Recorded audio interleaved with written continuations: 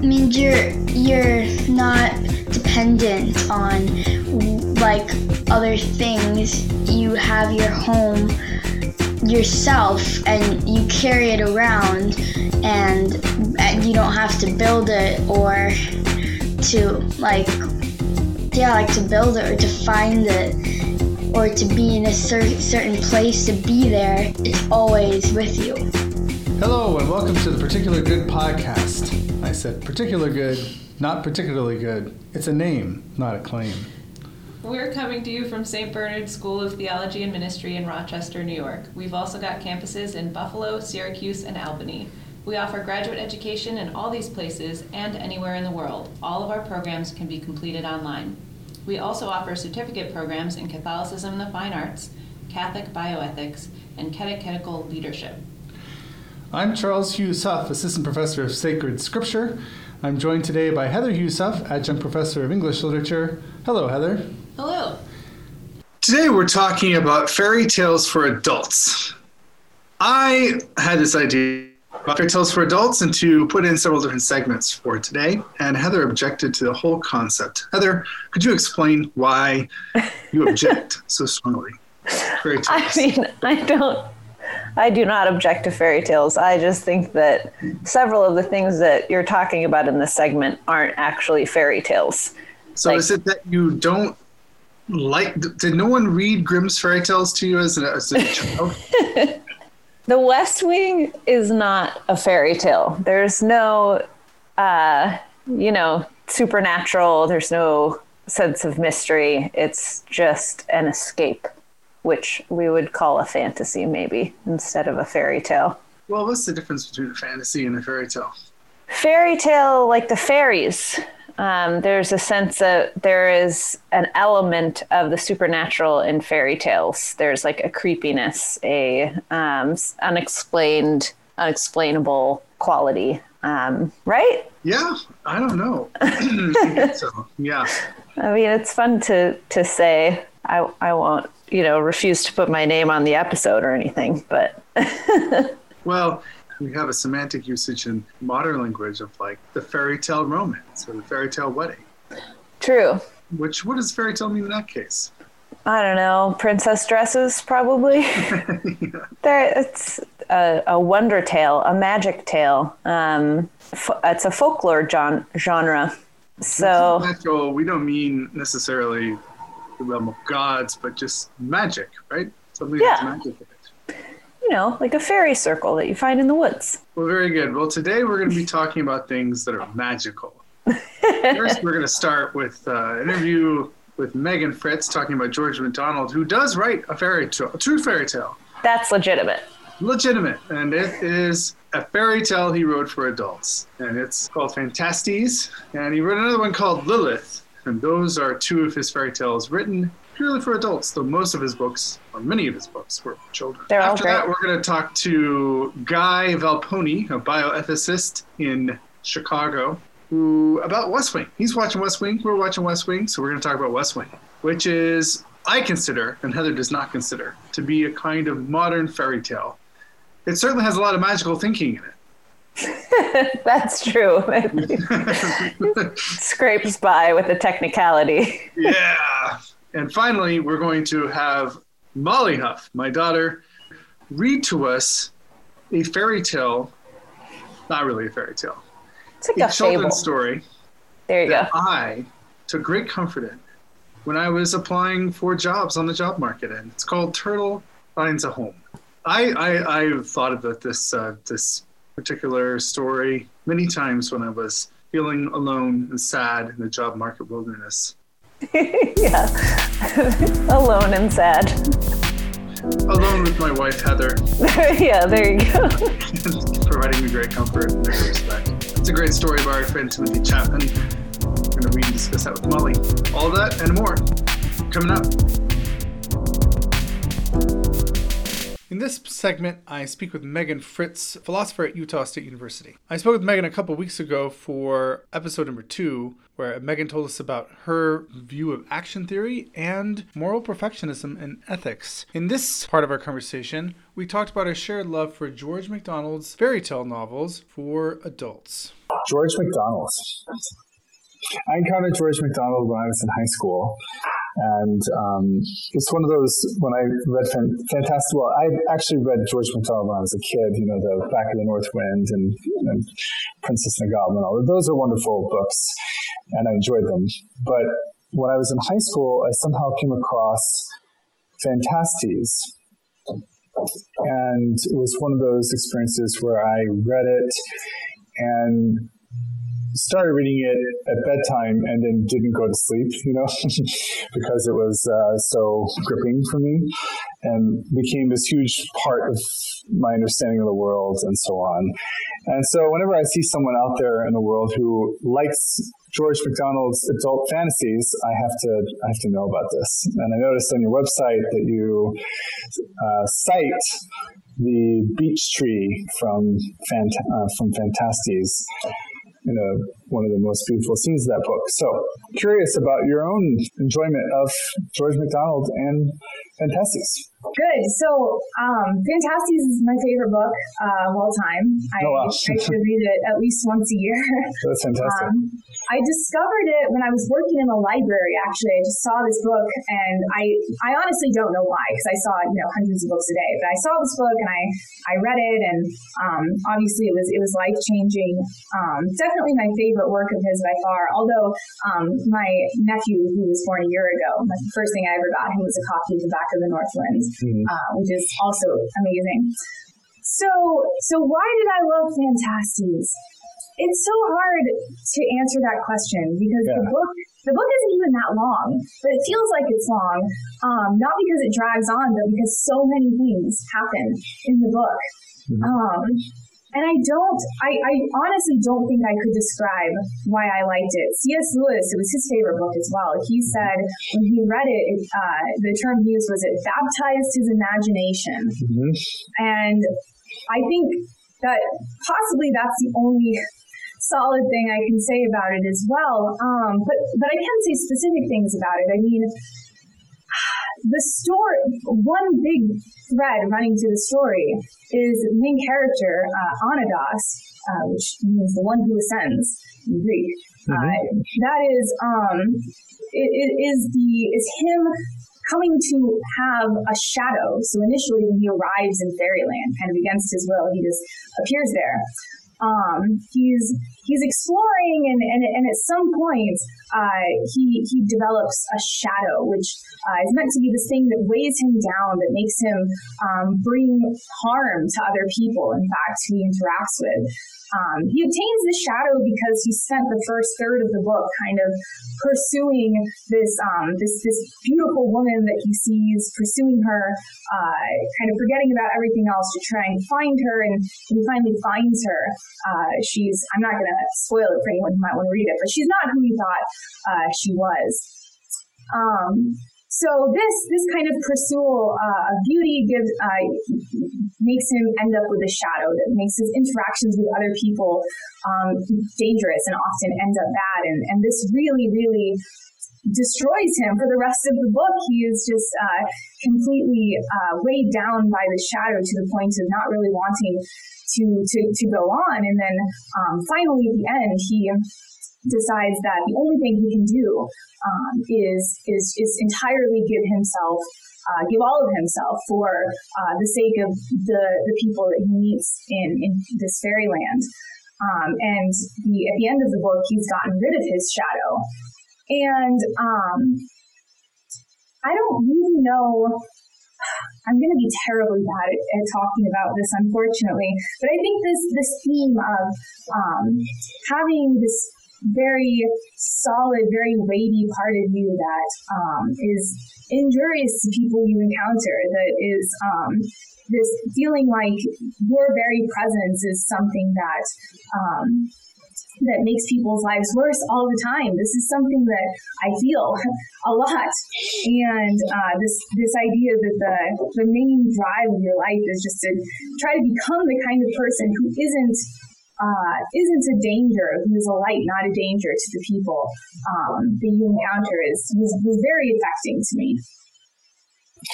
Yeah, that was what really hit me as well, the sense of innocence and seeking beauty, and then the loss of that, and the sense of self-loathing in a certain way. The shadow is like this sense of self, right, that intrudes on other people, self-consciousness, self-awareness in a way that is hurtful. Not as if, I don't know if that resonates with you, but that's how. Absolutely. Yeah, I mean, one of the first things that Anados does after he gets his shadow is he sees a fairy girl holding this globe, this shining ball, and it's her treasure, her prize, and she offers it to him because she wants to share the beauty of this with him. And he takes it and immediately drops it on accident, and it shatters. Yeah. That this was around him until he stopped thinking about himself at all in a way. And not even like directly trying to perfect himself or something, but like where his consciousness shifted from himself to these other people and to serving them. I'm going to read this quote. After the shadow leaves, right, he says, I learned that it is better 1,000-fold for a proud man to fall and be humbled than to hold up his head in pride and fancied innocence. I learned that he that will be a hero will barely be a man. He that will be nothing but a doer of his work is sure of his manhood. In nothing was my ideal lowered or dimmed or grown less precious. I only saw it too plainly to set myself for a moment beside it. Indeed, my ideal soon became my life, whereas formerly my life had consisted in a vain attempt to behold, if not my ideal in myself, at least myself in my ideal. That quote for me was just an encounter that blew me away at the moment. It became sort of the central thing I thought of every day. If that was. Oh, absolutely. I mean, the line that always sticks in my head, which is on the same page as that quote, is where he says, the person who set out to find my ideal came back rejoicing just that I had lost my shadow. I love that. That's really good. Early 20th century French theologians talked about this absolute relation of oneself to the other in a way that, in beholding the other truly, instead of trying to project yourself onto it, the ideal, you find yourself in reality in a way that is both perfectly transfixed and perfectly content. And what is meant by humility and being a creature instead of being oneself the ideal. Oh, absolutely. And I mean, I think that this idea, the idea of George MacDonald, I mean, it seems like there's a big element of kenosis there as well. This idea that to become the person you need to be requires on your part just like an emptying of yourself, just a getting rid of it, of giving it away, and then the result being that you are refilled with the good stuff, with God, basically. Yeah, that's great. MacDonald was famous for his time in end of the 19th century Scotland. He was a Presbyterian minister and wrote these books and children's books and tons of romance books. But he also was famous because he believed in a sort of universalism, where God's perfect will was for every human being to be saved in some way. And he lost his ordination over it. Yeah, that's right. So, yeah, George MacDonald had a and you can see it, I think, in not only in his sermons, which are excellent, but also in his fiction. This idea of the Greek word is apokatastasis. It's not an easy word to say. The idea that everything is in the process of being made new. And MacDonald wasn't. People like to paint Universalists as very overly soft, as not sort of hating sin or evil enough. But MacDonald's universalism, his belief that everything is being made new, contains large aspects of punishment and suffering that he sees as just the suffering of those who have not yet relented to the love of God, who have not yet accepted the love of God. There is a suffering there, maybe for a very long time, depending on how stubborn they are, but that suffering is just the pain that one feels in the presence of the fire of God. He calls it the consuming fire, the fire that burns away everything about a person, that burns away their shadow, maybe, and to use Anados's term, that burns away all of their sort of sin-addled aspects.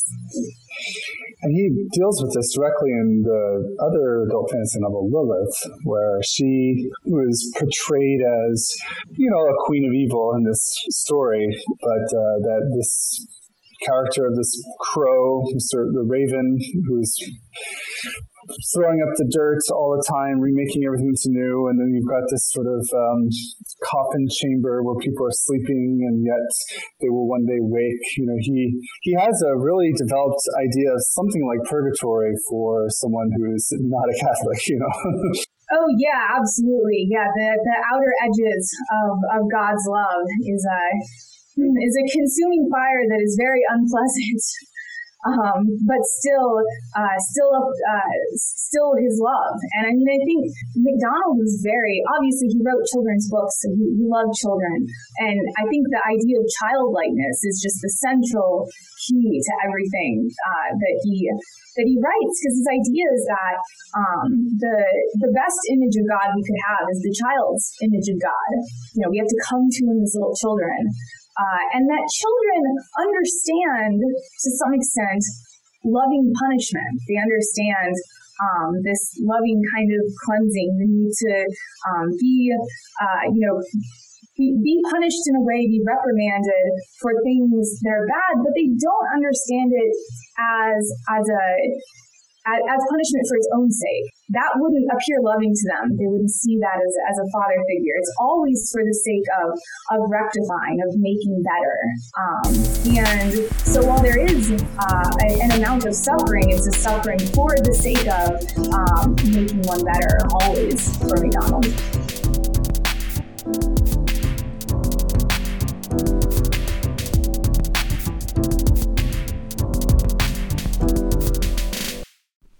In this session, we speak with Guy Valpone, a medical ethicist in Chicago, Illinois, about our enjoyment of The West Wing in a time of pandemic.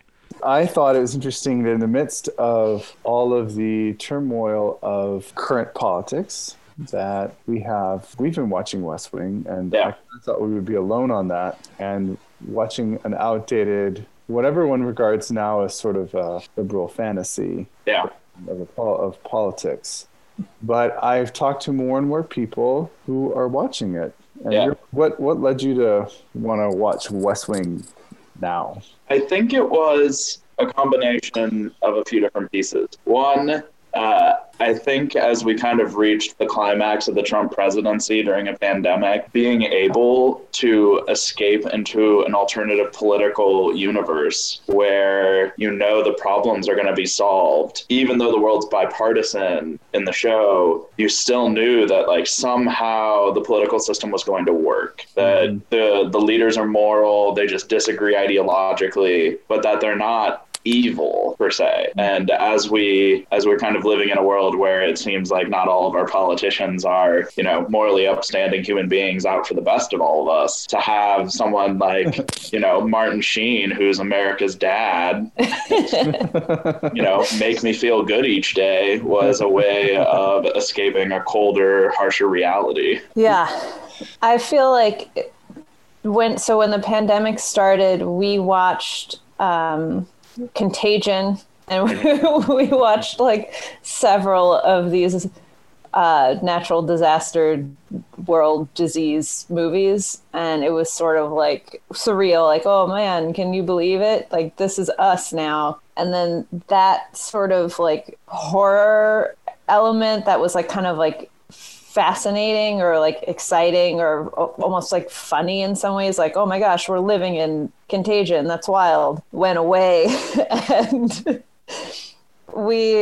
I just want to live in a different world that doesn't look like this at all. And I think that West Wing, it's nobody's perfect and everybody messes up, but like at the end of the day, CJ Craig can tell you that it's about freedom and we want everybody to have it, and you feel like at some level that resonates with everybody. And yeah, in our reality, it doesn't feel that way at all. I wonder sometimes about whether the move towards West Wing as kind of a phenomenon right now has to do with Biden being so much like the Martin Sheen-esque character, that Jeb Bartlett is this, cradle Catholic who, rises in the political ranks to become president. Blue blood with a heart of gold. Exactly. And so I wonder how much of it is we were mentally preparing subconsciously for a Biden presidency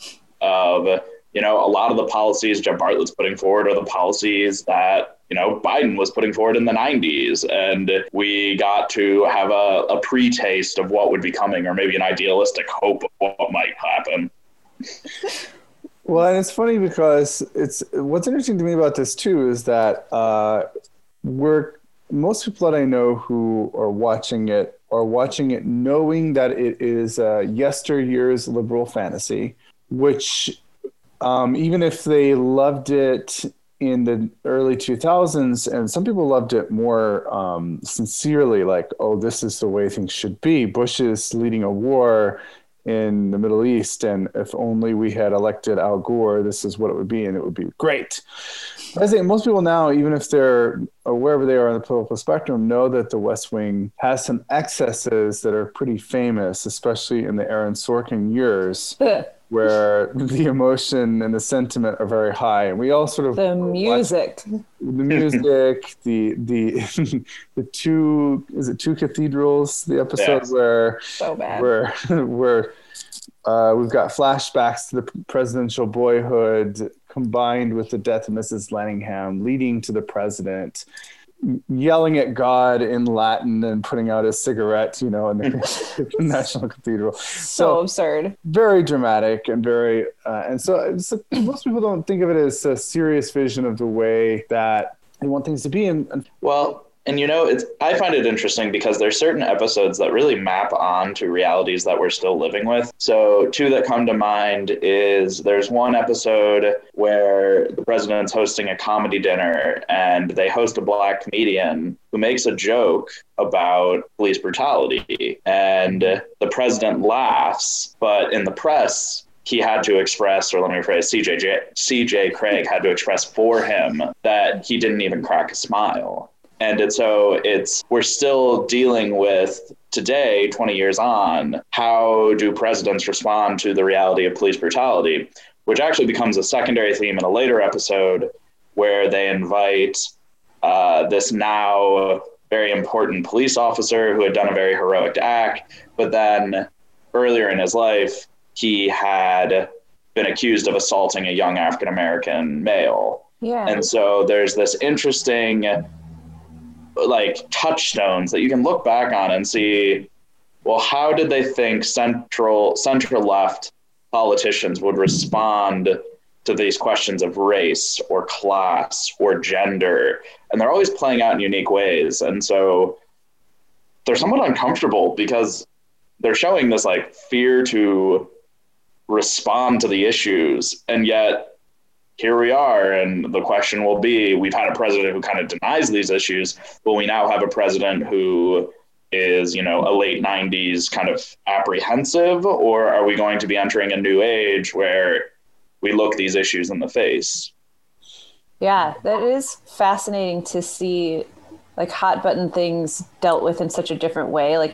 You forget how quickly things change. This constant refrain of being terrified of pro-life groups. And that it feels far away from where things are now. And even the interpersonal elements, it's like, oh yeah, this is the 90s, like the way they talk about feminism, and like there was that episode with like lipstick feminism, like being okay with your sexuality, and it's like, well, it's like we've gone so far past that their representation of it feels like really like ham-fisted, like really kind of dumb. Well, and they're also dealing with LGBT issues in a unique way, that they're talking about DOMA, they're talking about hate crime legislation. Right. And then they're also talking about things like marijuana legalization. I mean, there's conversations about firing the Surgeon General for implying that marijuana is not worse than cigarettes for your health. And totally. In today's age, we have multiple states with full legalization, and just for funsies. Like it's, I remember at that time feeling like, oh, everybody's talking about these things, but that will never happen. That will never, like 0% possibility. Talk all you want, wear your t-shirts with the leaf or whatever. And it's just so different now. Oh, and that's also part of the fantasy aspect of it, the fairy tale ideal. I'm trying to decide, like, okay, so we just said all this stuff about like stuff that's uncomfortable, stuff that's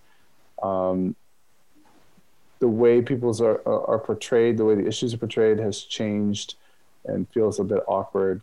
But there's something still nice and safe and good about it. Part of that is, you have this lovable president.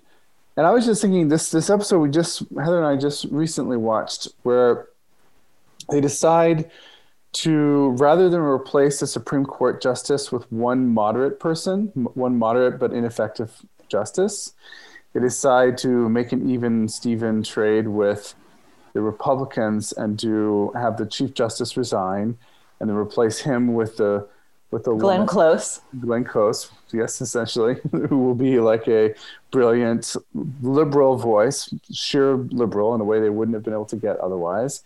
But they'll trade off by getting this guy who seems horrible, and they characterize him as basically off the map, terrible, and someone they would never be happy with. But then, what happens? They bring these two people together. They end up being friends, actually, this liberal and this wild conservative. They come together and have this brilliant conversation. And you see that what matters is not whether you're on the right or on the left, but that you're part of the smart crowd. If you're part of the smart crowd, then we can work it all out together and get the good argument going with the lefty and the righty. And now you've got the smart people in the room. You're going bonkers, and here's how it's going. This is like the Institute of Politics, University of Chicago. It's not about right. It's not about left. It's about access and intelligence and prestige. So if we could have only a ruling class that has a proper amount of intelligence, I feel like Plato may have said this too, then everything would be fine. That's a fairy tale for you. What do you think of that fairy tale? It's so funny that you mention it, because that is the exact episode I was going to bring up. Because for two reasons. One, it's echoing an age gone by with the death of Scalia, with the death of Ruth Bader Ginsburg, who I'm sure to a certain degree may have been the inspiration for that. This far left woman and this far right male who would go to supposedly like hang out together and have dinners together and discuss and really respected each other, even though they disagreed about everything. And so is it a retelling of something that just doesn't happen today? You don't hear about Sotomayor wanting to go out to dinner with Kavanaugh. And is that something that we just need to, if we all just become friends, we can still disagree? Yeah. Well, you guys are ruining this episode for me. Well, it's such a good episode. I would actually say it's one of the best ones because it makes you feel good at the end. It's like, oh, we can move past bipartisanship by finding compromise. And yet maybe the lived reality we've had for the past 12 years is anti-compromise. That a moderate like, who did Obama? Merrick Garland. Right. A moderate like Merrick Garland couldn't even pass the Senate. And so there's this oddity of, imagine a time when, well, it was so obvious the only person that was going to get by in the Senate is a moderate. And now It's like not even. That's not even a thing in 2016. Yeah, yeah. It's scorched earth on either side and in a certain way, and win, focus on power and so on. And so that's what's appealing. And maybe to analyze this, of course, I'm being a little, our summary so far of this episode has been somewhat dismissive. I think there is a way of holding up the friendship of Ruth Bader Ginsburg and Antonin Scalia as like an ideal, which I think in some ways maybe it is. Another way of saying, I've heard some people say, and I get this point too, that what was common between the Supreme Court justices, that is, belonging to the most elite club in the entire country, is just more important than anything else that might separate them. But on the other hand, so that's the more cynical take on that. And that's like the thing that struck me from that episode wasn't the elite, like, oh, we both went to Yale or whatever. Like, that wasn't the vibe. The vibe was more respect for skill. And it's not just like an intelligent ruling class, which I think has more to do with having gone to Yale than what they're displaying in their conversation, which is like a total mastery of what they do.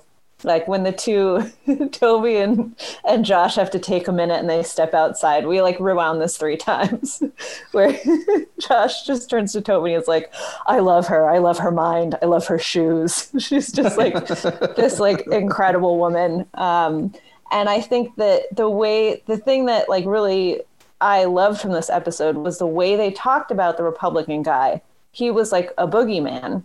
Mm-hmm. They like listed all these things that made him a monster in their eyes. And then when they met him, it was actually like, you're brilliant.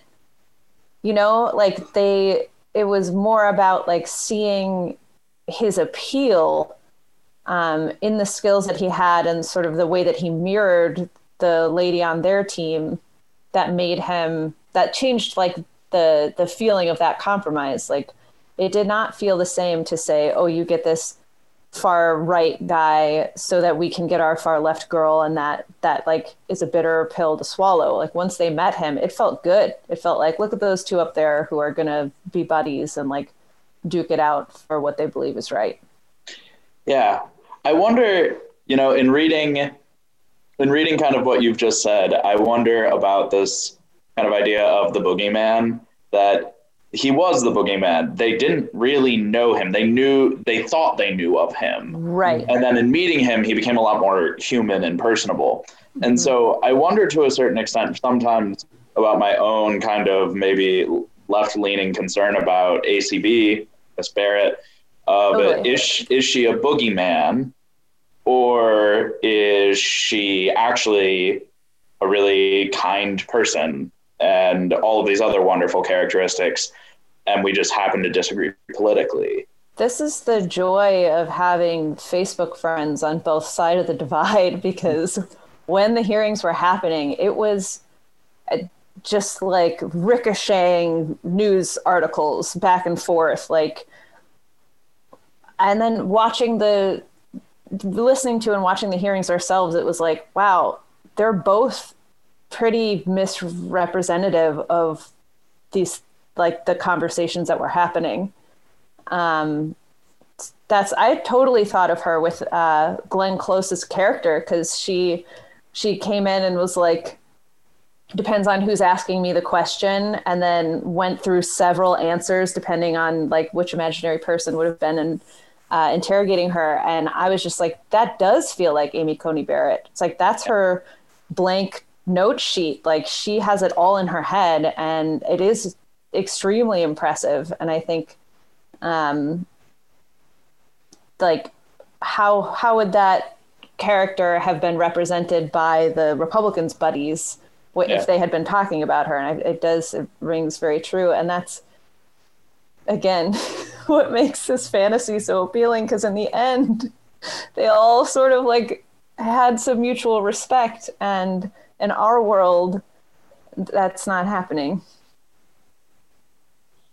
Some of this is symbolism. So we watch this, we feel safe, and I think we would feel it would feel good to have examples of Ginsburg and Scalia and so on, of politicians trying to see the humanity in each other and trying to disagree, but in ways that are generous, and keeping each other's human dignity in mind. I think those are always good things. And then on the other hand, there's this skepticism that I feel that I'm expressing, that the symbolism sometimes becomes the whole story in a way that sometimes veils what the reality of their power will be for everyone else. Mm-hmm. And I think there is an element of like, you have these rosy glasses on the West Wing, but there are still these moments of like the gun control stuff, where it's like, we're fighting for the good, where like, look at these people who were killed and shouldn't have been. Come on, senators, get on board. And then there's this conversation. I hope he was a senator. I don't totally remember the context. This was an earlier episode. But Josh like confronts some guy and trying to get him to vote for this thing. Obviously, I'm really good with politics. And the guy was like, this bill is useless. You're not doing any gun control. You're like saying that one gun with a specific barrel or handle or something like is going to be off the streets. But like, there's not even a point in this political process because you are not actually helping the problem. And Josh is like, I don't know, you got to do small steps or whatever. And it's like, you can feel good about making the effort and being on the right side, but there is this level of like, how useful are these people being, even on the West Wing, even in our fantasy? I think to kind of speak to that, there's also an early episode that I find kind of interesting. It's always the political process or the sausage making that gets really interesting. So in that situation, it's we need to get this one senator on board. And he's obstinate because he's not going to throw his name behind a bill that's actually not going to be effective. Mm-hmm. And that's one really interesting image. The one that I also think of is when they're trying to do some type of decriminalization process or drug reform process. They pull in all of the Republican House and Senate aides who work for congressmen or women who have drug crimes in their past that have been covered up, or have had children or spouses or family members who got off for a drug crime because of their own power.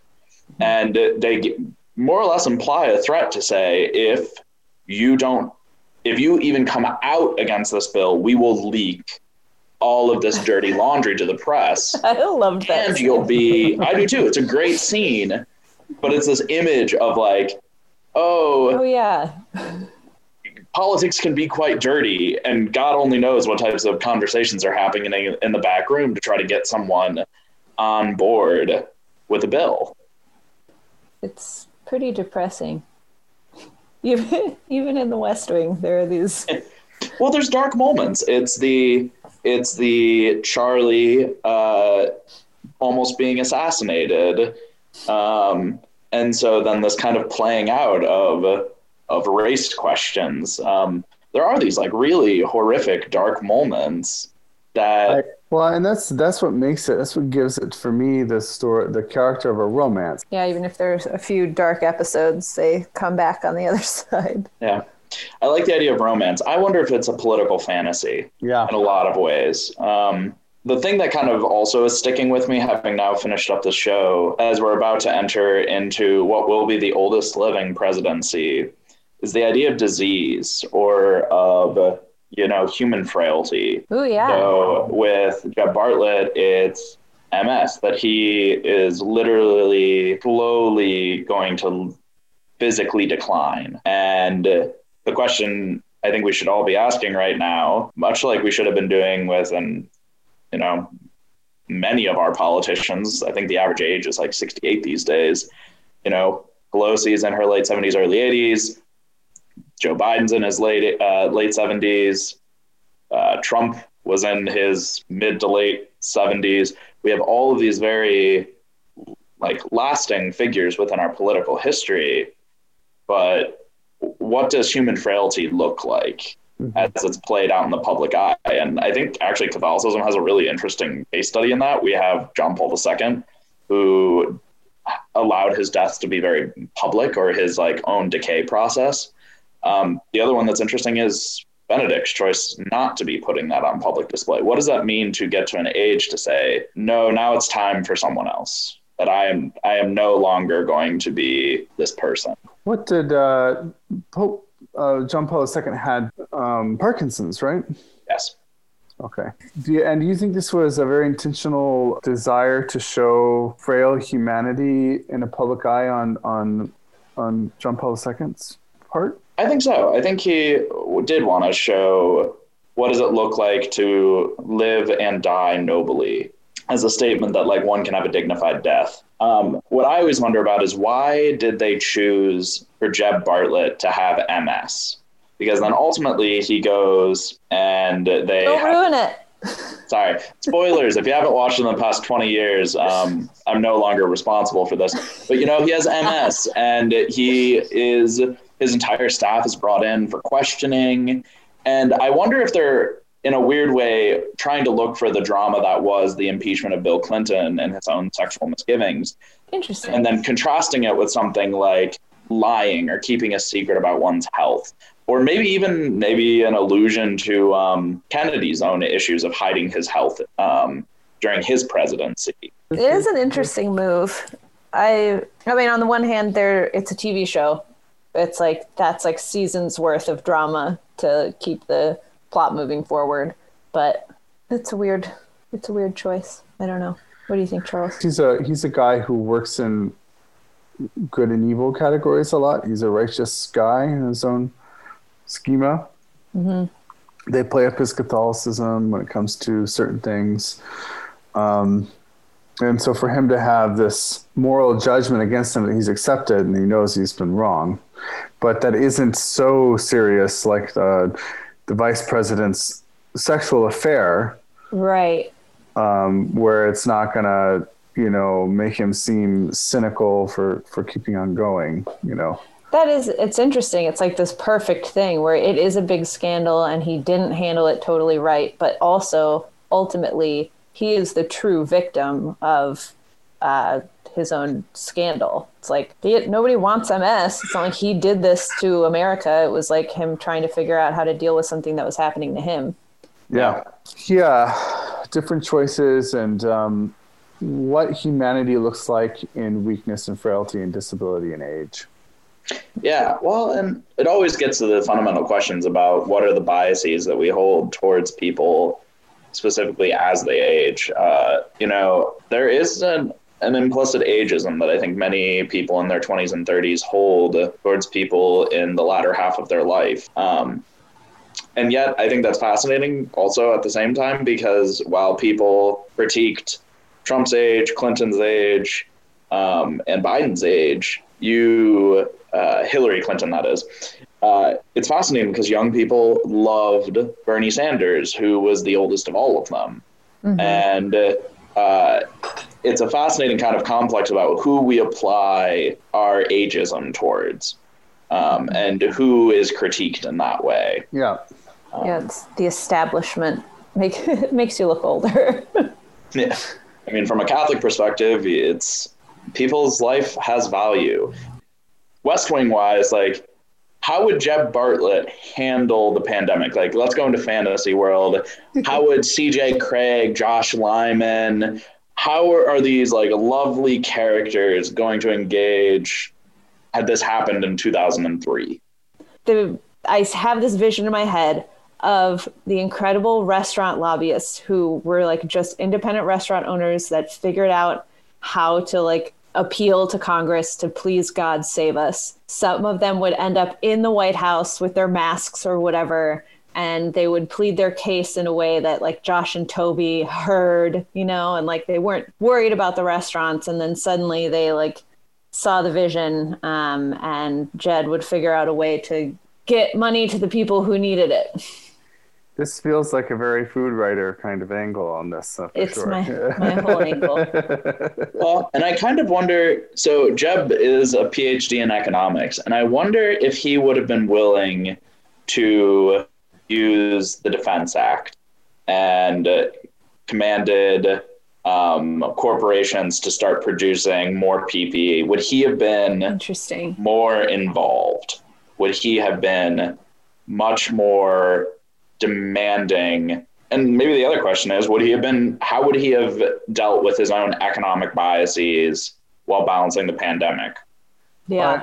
And I think he would be shouting in the Oval Office, and Toby pounding his fist. He'd be shouting about this and that, and Toby would be like, all that matters is protecting human lives. We've got to shut down the country and stop this pandemic. He would be Toby, he'd be righteous about it.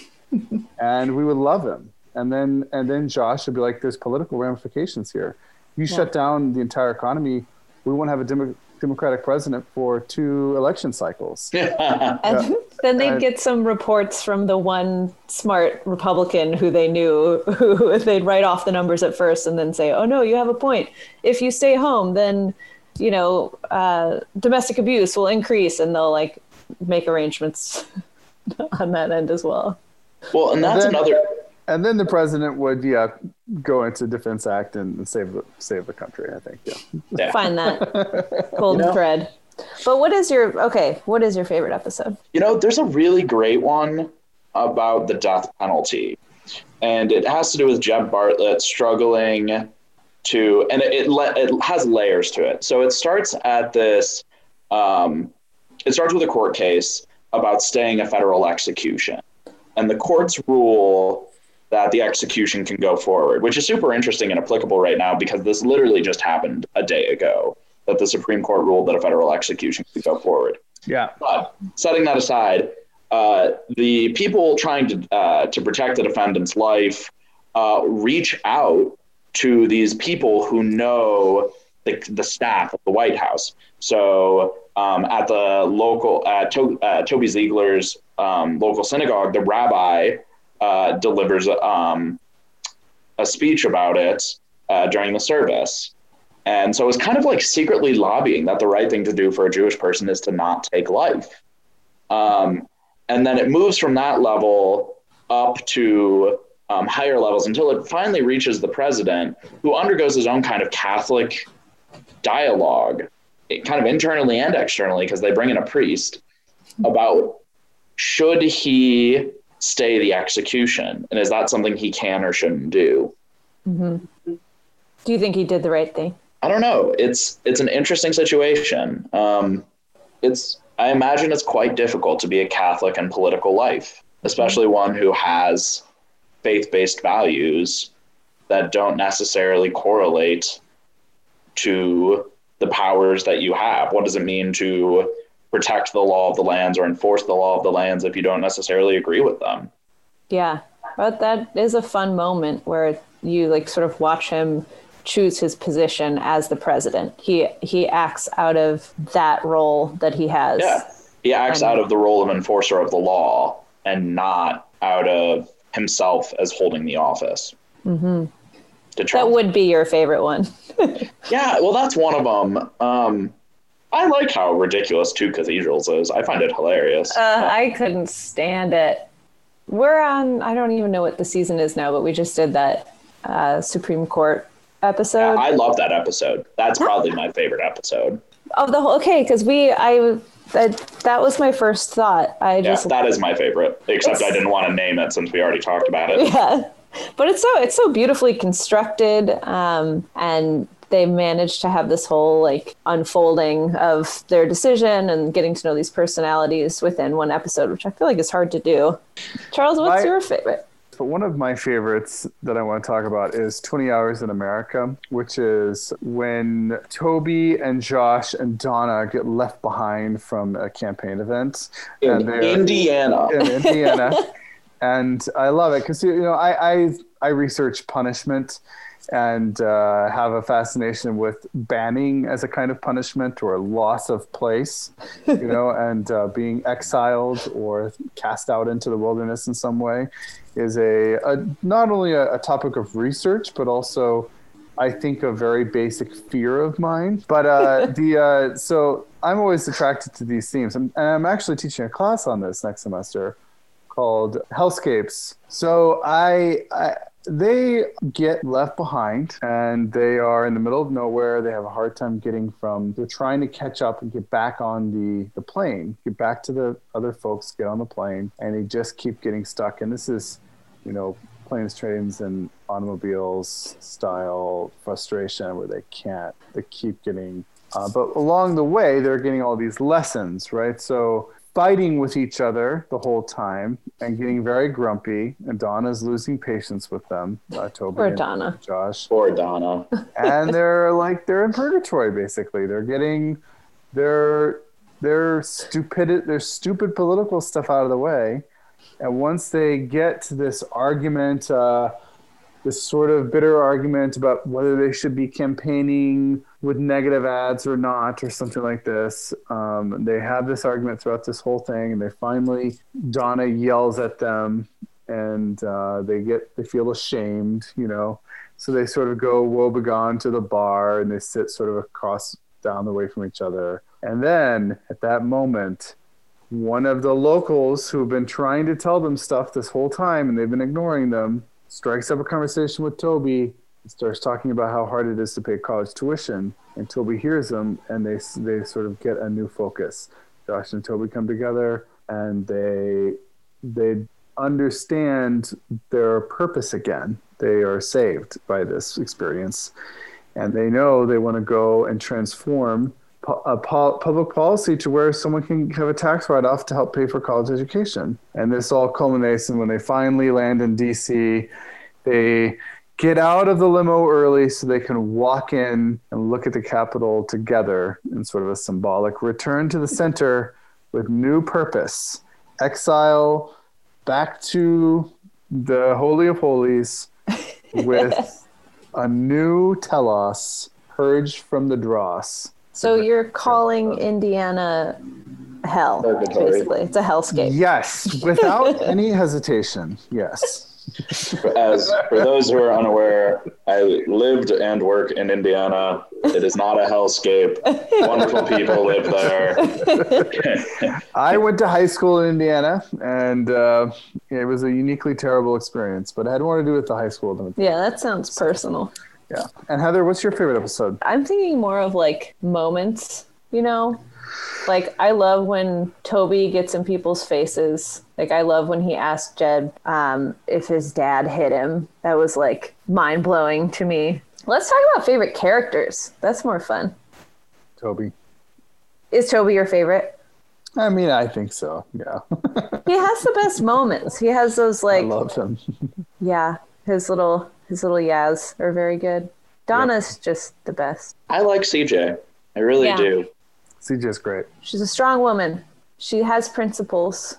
Watching CJ kick ass is like... It's pure pleasure. It is amazing. There's this really silly moment that I'm just going to laugh at, but CJ Craig has to deal with cartographers for social justice. I don't know why that one sticks out to me. But so it's like good. They show her the Peters projection map and her mind is blown, and then they flip it upside down. And she's just like,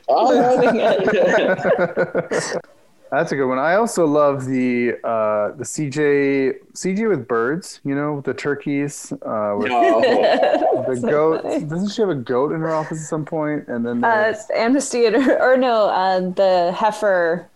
The heifer. Yes. I thought heifer. Isn't a heifer a cow? So funny. When President Bartlett says he can't pardon the turkey, but he can conscript him into military service. And the kid believes him, and he's really? like, "Oh, what's wrong with American education?" Well, this has been very enlightening. It's so long. I'm sorry, you're gonna have to cut it down. Yeah, I will. I'll cut it down a lot. But This was fun, though. it was fun. Yeah. Yeah, just for its own sake. A Home for a Turtle by Timothy Chapman. Turtle is looking for his home. Where can he live? Bird lives in a nest high in a tree, but where can Turtle live? Beaver lives in a beaver lodge, but where can Turtle live? Spider spins a spider web, but where can Turtle live? Bat lives in a dark cave, but where can Turtle live? Penguin lives in cold snow, but where can Turtle live? Fox lives in a den on the ground, but where can turtle live? Fish lives in the cool water, but where can turtle live? Bee lives in a hive with her family, but where can turtle live? Where can turtle live? Snail knows. Turtle carries his home on his back. Snail knows. Snail knows. What did you think? Did you like that story? Yeah, it's really good. What do you think it means? I don't know, like, it's like, where can turtle live? And he finds his home on his back, the snail tells him. Yeah. What about like a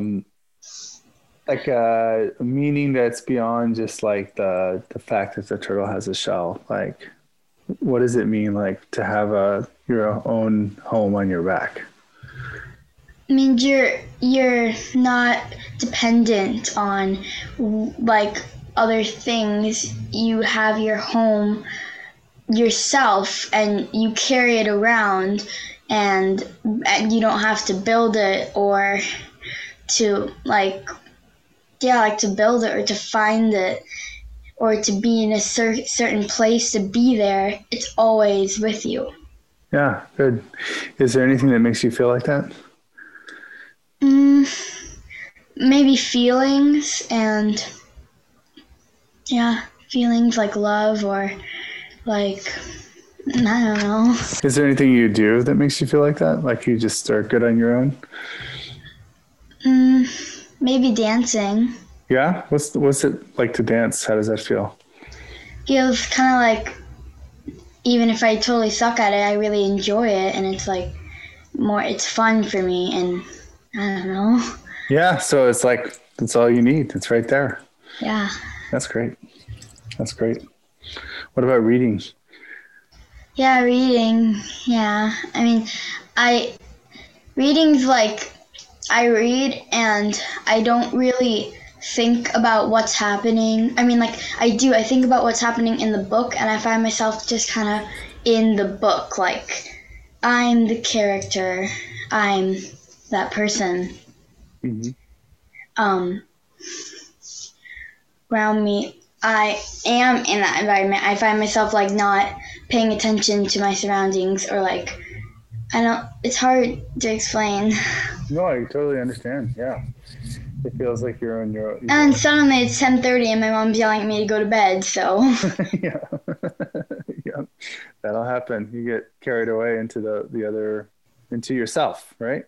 Yeah. Into your own mind. Yeah. Yeah, through the book. That's good. Well, thank you, Molly. That was great. Okay. This is Particular Good Podcast. Particular Good, not particularly good. You can't say it every time. It's a name, not a claim.